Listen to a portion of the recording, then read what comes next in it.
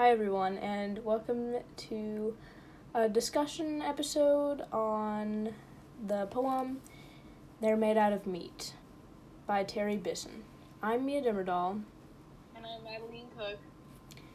And today we're just going to discuss a few questions on what it's about.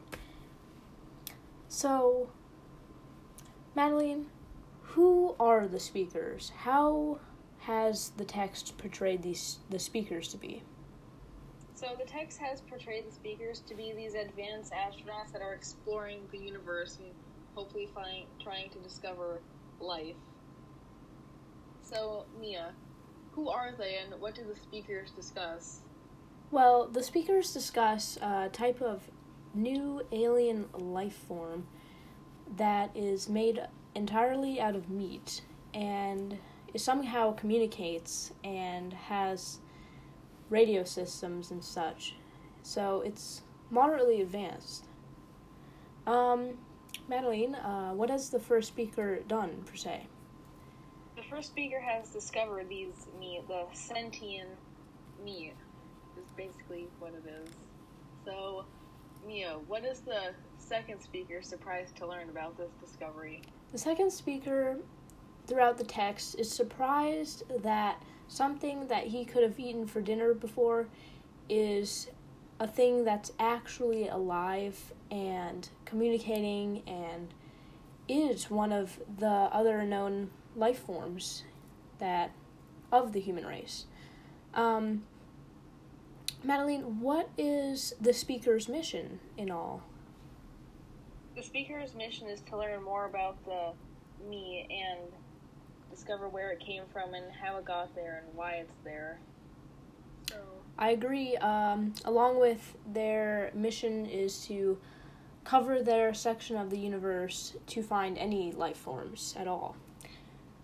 Yes. They decide, in this case, to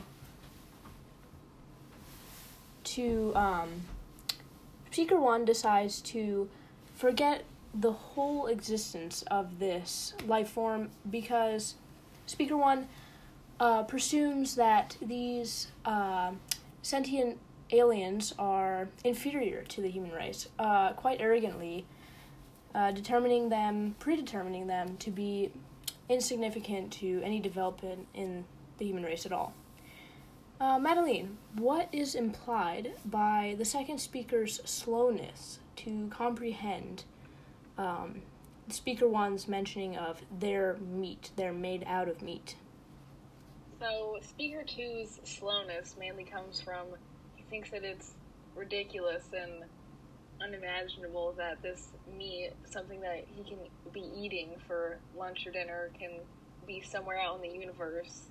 And he thinks that it's a crazy concept to understand.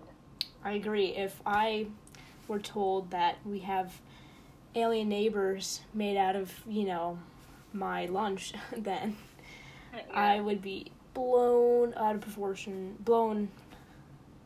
Anyway, so how would this story explain humanity's search? This story explains humanity's search for life in the universe by allowing for these imaginative speakers to discover aliens and portraying it as us real humans could actually be doing this one day, and we might come across some crazy stuff like this alien race, just portraying like this could happen one day, like we could be doing this as a human race. Madeline, I'd like to know what your opinion is on, is there life in the universe, yes or no, or what do you think?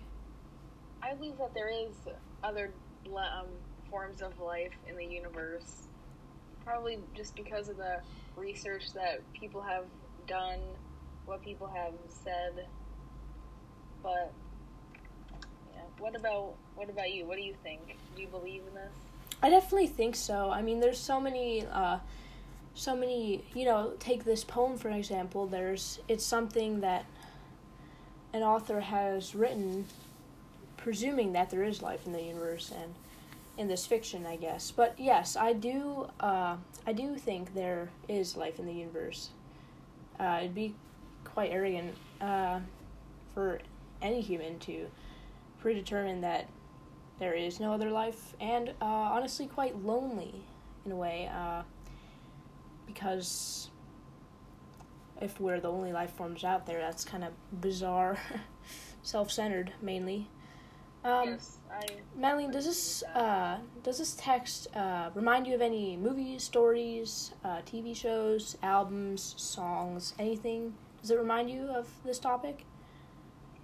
most of the movies or shows that remind me of this is E.T. and Star Trek, and partly Star Wars. There's probably a couple more, but what about you? Do you think there's any albums or songs that remind you of this? I actually have to mention one song by Pink Floyd in the album The Piper at the Gates of Dawn called Astronomy Domine.